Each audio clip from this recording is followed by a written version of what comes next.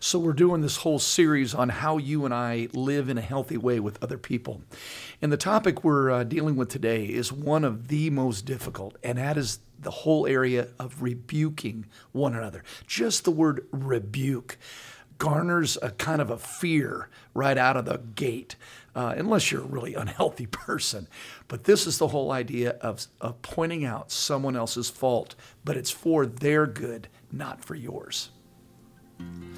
Hi, this is Eric Hurd, and my podcast is called Relationships by the Book. So why that title? Well, I lived 18 years of my life apart from God, apart from His Word.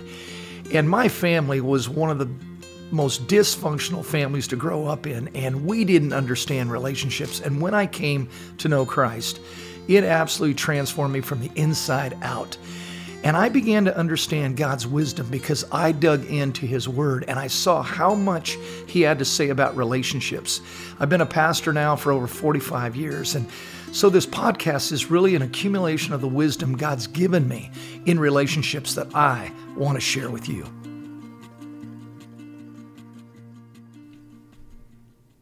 Welcome back to the podcast. Eric, how are you? Oh man, it's Friday morning. It's 6:30 in the morning, and it is a crisp, beautiful day.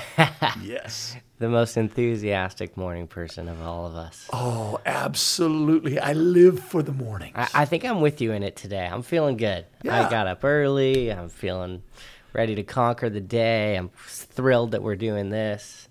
Always enjoy getting together. And as you said in that intro, this is a very serious topic to dive into. That's it.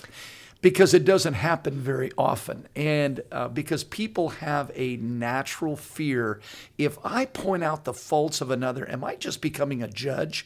And what might be the results? They're so unknown depending on the person.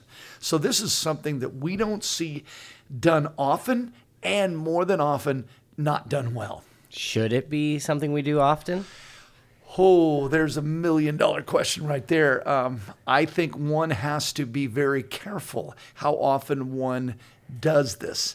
Because if you're rebuking people right and left, what have you become? You've become tempted to feel you're better than others. And rebuking is not about you. It is about the benefit of another person. That's the key. So it's not so much an issue of how often. It's more an issue of doing it right. And because it's so hard to do it right, it's seldom done. Yes, because you could probably, on one hand, name the people and the incident and what exactly you were rebuked about. I have been fortunate that I have people that love me, and by the way, that's a key, who have been willing to point out something I may have been blind to or I've formed a habit in. Yeah.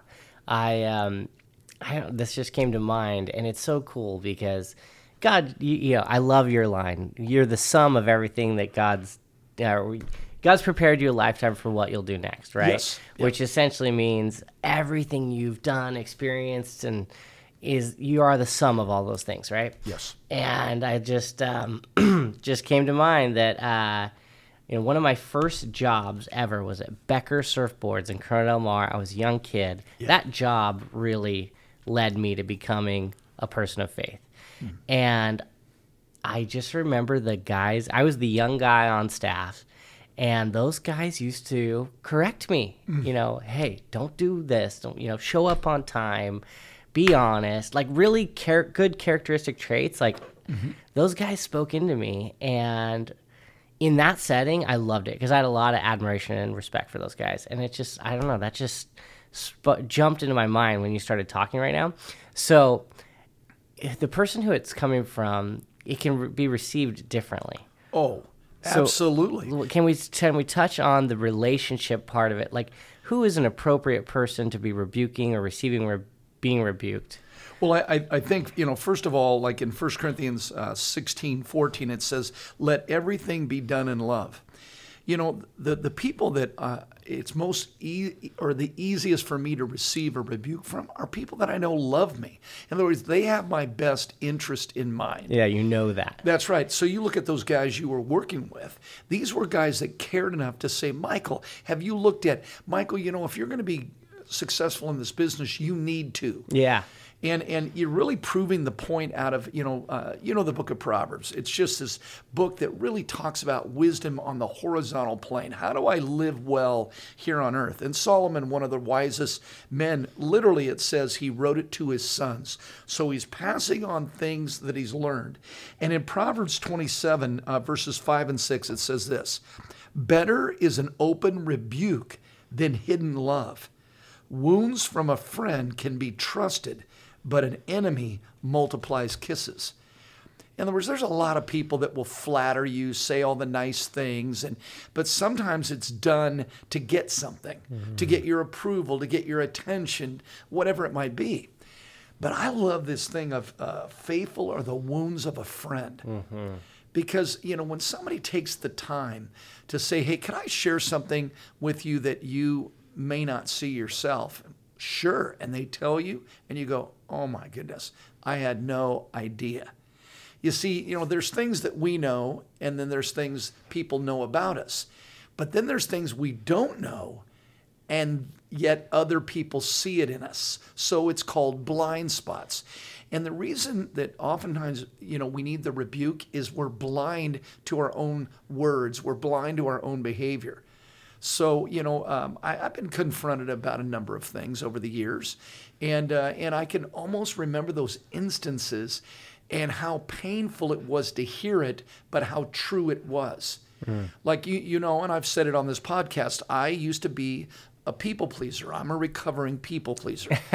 And the problem with a people pleaser is you have to exaggerate accomplishments, but more importantly, if you've done something wrong, you have to cover yourself. And I had a guy who confronted me and said, you know what? You're a liar. And I mean, when he said that, I just sank back. Ouch. And he goes, and here's my guess. You've been a liar your entire life, but nobody's confronted you. And oh my gosh, Michael, it was so true. It was so hard, but it was a turnaround for me. Why? Because I trusted the person saying it. It was absolutely true. I was blind to it. And so I had to dig in and find out what was driving the lying. It was people pleasing. I needed the approval of men more than the approval of God.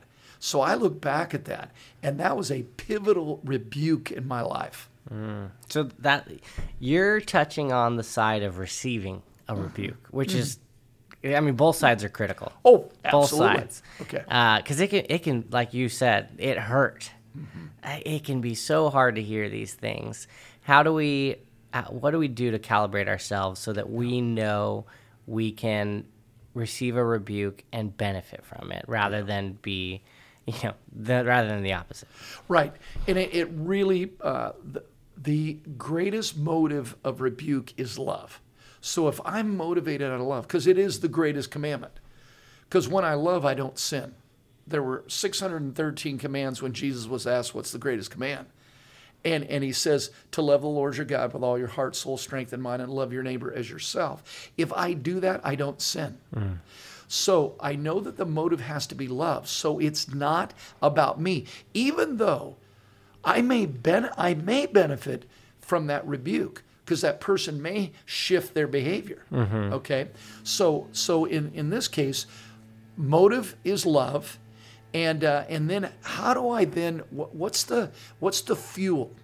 And I believe it is going back to Galatians 6, is that if I'm going to rebuke or confront somebody, I need to do it in a spirit of gentleness and humility. Those two things are the greatest fuels to do rebuking right. Gentleness is, I'm not in a hurry. I'm not trying to make the person feel bad. I have a tone that is caring. So there's the gentle, and then the humility is, man, anytime you're rebuking somebody, to some degree or another, you have the spectrum of that sin. You know what I mean? Yeah. So I might rebuke somebody who I find out is having an affair, or I rebuke somebody for lying, like you were saying. Yeah. But here's the thing. So I've never lied before. No. I've never covered my wrongdoings. So if I go with gentleness, In other words, I'm doing this and it's difficult, but I want to do it right. I go in gentleness, and then I add humility. I find people are more than likely willing to receive it. But again, so oftentimes it's not done well at all, and because it's about the other person. Now, this might be a hard one for you because you're a pastor, right? I am a pastor, yes. Okay, you are a pastor, but that shapes who you are a bit, right? And certainly shapes relationships in your life, because a lot of people will come to you seeking guidance, wisdom, counsel, what have you. Yes. Right? They come looking for that, or the relationship with you is already established that you're a person I can get certain guidances from. Right? For the rest of us, we're just friends and coworkers and family members and stuff. The relationships are, I'm sure yours are reciprocal, but I don't know. The playing field is maybe a little more level for us. Okay. Now, what you're describing is different playing fields. Like there's a playing field. Like if I'm a therapist, I'm a counselor, and somebody comes to me. The minute somebody comes into my office, there's a proverb that says unsolicited counsel is folly. Now they're coming to me for counsel. Okay. So I have an open door to listen and listen well, to discern, and then to speak into. Yeah. So I've been given permission, but the harder part is when I'm just in everyday relationship and I'm not in a counseling role, if you will. Sure. And that's where I need to be very careful. And I need to ask, hey, there's something I wanted to bring up that it's tough for me, but I love you, or I care too much not to say something. And you go, okay. And so, yeah, you have to seek permission. But for me in my office, and, one of the things I'm dealing with a lot these days is subtle or covert forms of abuse in marriage. Like when you think about marriage, think about the couples that may come to me. Okay, they have a problematic marriage. Well, what are the problems? Usually it's in the area of communication. Okay, well, what forms of communication are they using? And, here's the thing is, in conversations with a spouse, it is amazing the things you'll say when you're hurt to your spouse. Yeah. I have people say, I never wanted to be that person, or I never thought I'd ever say something like, I hate you, or I wished I would have never married you, or, you think you're so great, and so literally I see a lot of abuse in marriage. Yeah. And so one of the things that I've been willing to do is to open up my own story and say, hey, I want to share with you something. I am not a judgmental person, because there's no freedom I have to judge you in light of what I did early on in my marriage. So I kind of set a level playing field. But I need to say the way you guys talk to each other is abusive. Like the Bible in Ephesians 4 says, let no unwholesome word proceed from your mouth, but only such a word that is appropriate, that edifies in that moment. That's a great guideline for this whole rebuking thing, because you may think you want to rebuke someone and then consider that, and you may rethink rebuking at all. Yeah, like, why am I doing it? What's going to be the result? But again, faithful are the wounds of a friend. The people I trust most are the people that have been willing to speak into me, who have seen things like covetousness, where I wasn't content. I wasn't happy with what God had given me, and I always was looking at what every other person had. So I've been confronted on covetousness. I've been confronted on impatience. I've been confronted on lying. And so, what I appreciate is the people that took the time, and I know it's one of the hardest things to do because it's an uncomfortable conversation. But man, when it is done well and it's done with the right motive, oh my goodness, it's one of the best gifts somebody can give you. Mm-hmm. Now, help me out with this one, because there's certain people in our lives that we're really close with, and others that, there's layers to relationships. Some people are in the closest circle, the next ring, and so on. And so with Crystal and I, we're at the closest level, right? Yes. And we are often speaking into one another, and often in the topic of parenting. Hey, I think we should do this or that. And I can recall a time recently where I think it was the end of the day. We're kind of preparing to go to bed, brushing our teeth, stuff like that. Yeah. And I go, hey, babe, I want to talk to you about something. And, I told Crystal I thought the way she handled something with the kids could have been handled better, basically. Okay. And immediately when I started to talk about it, she just rolled her eyes and was like, come on, are you kidding me? Like, I am trying she's doing so much. And the truth is, she does so much more than I even can begin to see. Yeah. And here I am coming home from work going, hey, I was upstairs, putting away my briefcase, and I'd been with adults all day, and you've been hanging out with toddlers all day, but I think you could step it up, right? I'm an idiot. But in all honesty, if I really look at that moment that Chris with the kids, sure, she could have done things differently, and I would like to handle those situations differently. She raised her voice in an instant that the kids didn't really do anything that bad, but she was at the end of the day, right? She was just like, come on, stop, guys. Yeah. Whatever. I forget the situation, but I didn't need to rebuke her right there. No. But I'm a close friend. I wanted her to grow as a parent and be the best mom that she can be. I want her to have the best relationship with her. Like, there's so many reasons why I was right in helping her to be the best parent she could be, but my timing was off, and I was ununderstanding. Yeah. Well, you again, you're hitting a very important thing. So if my motive is love, and I'm doing it for the best interest of the other person, you hit something, and that is the wisdom of knowing timing.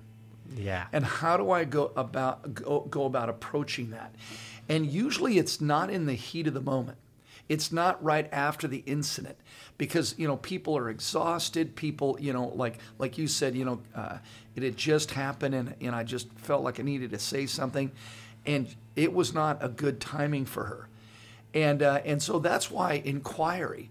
Hey, babe, I've got something tough I need to talk with you about. Is this a good or bad time? Yeah, that's kind of what I was getting at, is how to pose that question, because Crystal and I always have stuff to talk about. We're raising kids, we're paying bills, we're in the thick of life in Orange County. Yeah. And I think even if I posed that question in that moment, she would probably, I feel like, because I have done that. Hey, there's something I want to talk about. When's a good time? Crystal's like, here we go. Let's just talk about it. Like, I'm already, there's no good time for a young mother. Yeah. Especially when she's pregnant. So, yeah, and pregnant. So, that's I guess sort of unique. But some moms are busy for years and years on end, right? Yeah. So I think us as husbands, it's just we have to be so careful with that. There's probably it's better opportunity to just encourage than rebuke. Oh yeah, because you want to have it's like, again, a bank account. You want to have an abundant bank account when you have to take a withdrawal. Yeah. See, and so cool. if your bank account is in red, I would not rebuke at all. You've overdrafted. Yeah. Exactly. There's a fee. but again, I want to go back to, it's this tension you feel, and what you want to be careful of is giving yourself excuses for not rebuking. Ooh. See, and that's the other thing. I think there's a lot of Christians who simply it's uncomfortable. Well, yeah, it is. But, if it's uncomfortable, but see what you're doing, you're making it about you.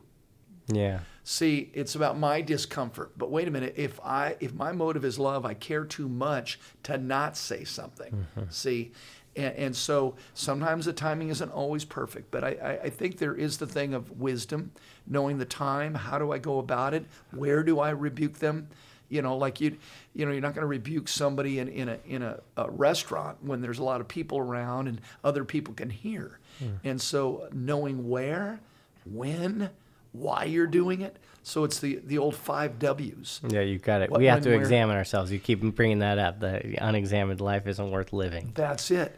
And so if I examine, is this a good time? And, like I had a couple, one of the things that that is easy as a pastor is to use the Bible as a weapon. You weaponize the Word of God. Mm-hmm. So we speak the truth, but it's not in love. Mm-hmm. And so, I deal with a lot of sin. In fact, I'm still wondering what I'm going to do in heaven. Right. I'm not going to be a pastor. There's no weddings and memorials in heaven. There's no counseling, and so what am I going to do? Probably trim trees. But anyway, so one of the things I'm having to deal with is people's brokenness and sin. So, one of the big, cultural shifts has been cohabitation.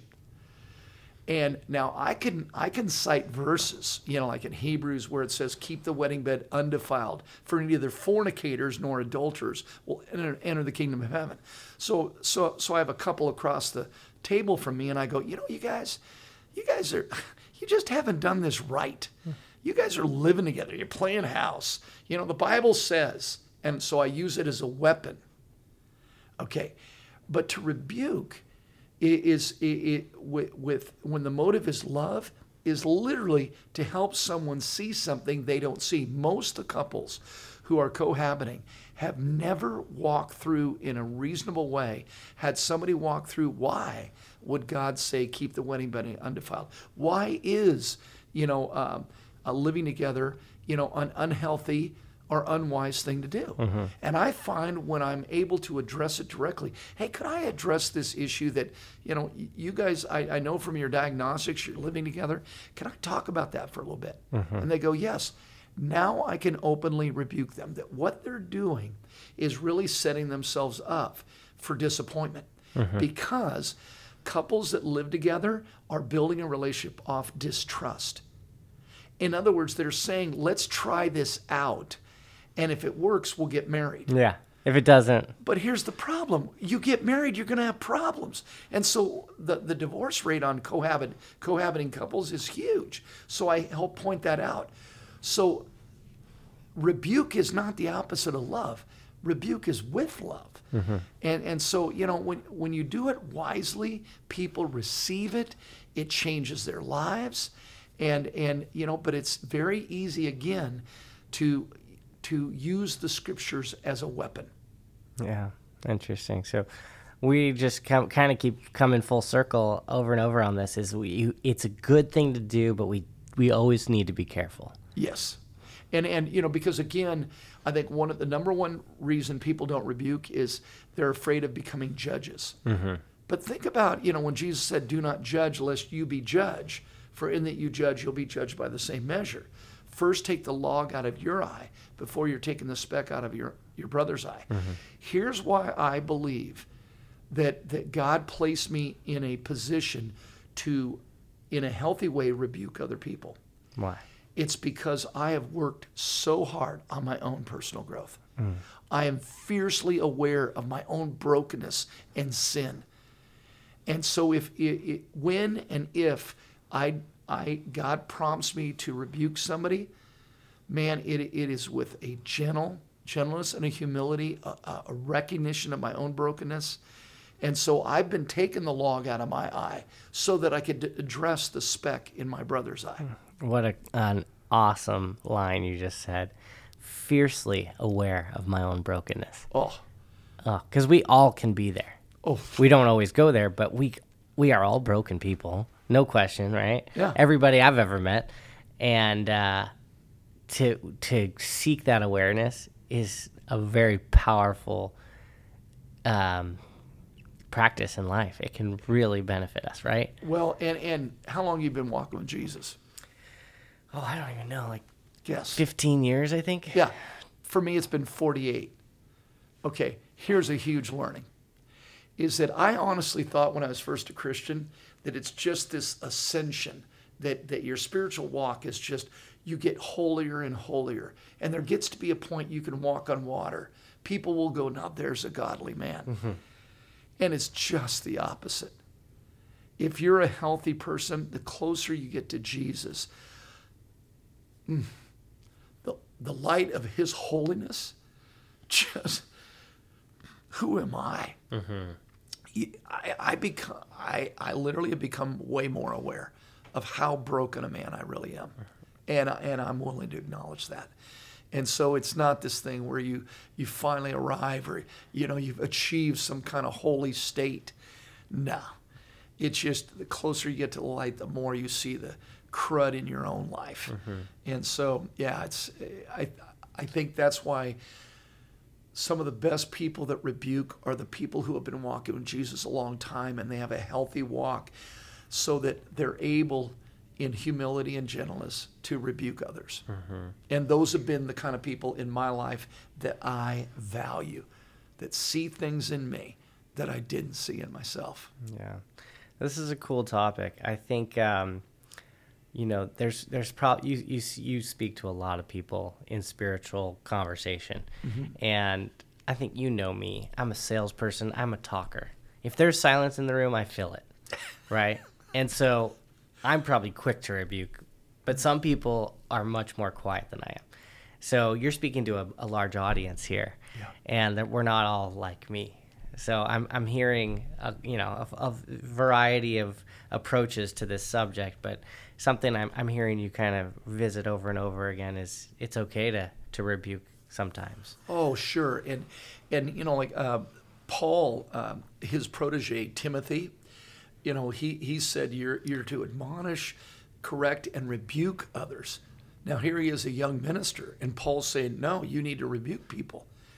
But what's again the motive?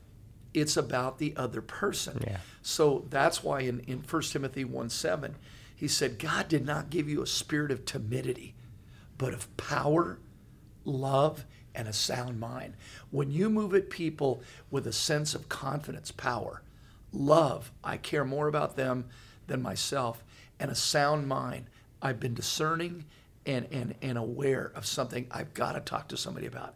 So if I move in that, so anybody listening to this podcast, here's what I would say. How have you been at receiving a rebuke? Because if you don't receive it well, then you shouldn't do it. It is a reciprocal aspect. Am I willing to receive rebuke? And when I am, I'm postured to be able to give a rebuke. And again, the motive is love. That's a cool little point there. And before we rebuke anyone, it would be good to remember how would I react to being rebuked? That's it. Yeah. How would I want somebody to speak that into me? Because again, whatever sin I see in you is in me to some degree or another. And so how would I want somebody to rebuke me? Yeah. That's cool. Absolutely. I'm really glad we've talked about this topic. It's not easy, but it's such a necessary one. And again, faithful are the wounds of a friend. Is there somebody that you've been holding back from correcting, from really pointing out something? Talk to them and go in that gentleness and humility. But the other thing is, are you also postured and are you close enough to people? Like one of the things about me is the close people around me. I say, hey, if there's anything I do that frustrates you or angers you, tell me. You invite it. I invite it. That's a cool point to kind of bring this first circle. We should really probably take inventory of the people in our lives who we respect and would want it from, and make a point to go out and invite rebuking it on occasion. Yeah, now I did that to a Bible study. I told them, guys, I'm open to, if there's something I've done wrong. It turned into a roast. Oh Lord. This one guy could not get up in front soon enough to talk to me after the Bible study, and he confronted me I was joking that I said, I look for dirty words in the Bible, and there's a word that is animal excrement. Paul says that he seeks to know Christ, and he says to know Christ. I got to get this verse right. He goes, I count it but rubbish compared to the surpassing benefit of knowing Christ. The word rubbish is literally animal excrement. So I said, there's a dirty word in the Bible. And he said, do you really need to do that? He goes, I find that offensive. I went, wow, that he would even say that. Yeah. And I don't know that I've joked about that ever again. Cool. Yeah.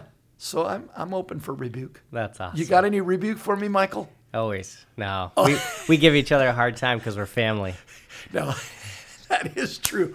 Anyway, Michael, thanks for talking about this topic. I hope it's been beneficial. It has. Cool. Well, as always, we welcome any comments, questions, whatever, what have you. It's relationshipbythebook@outlook.com. And you can also find us on social media.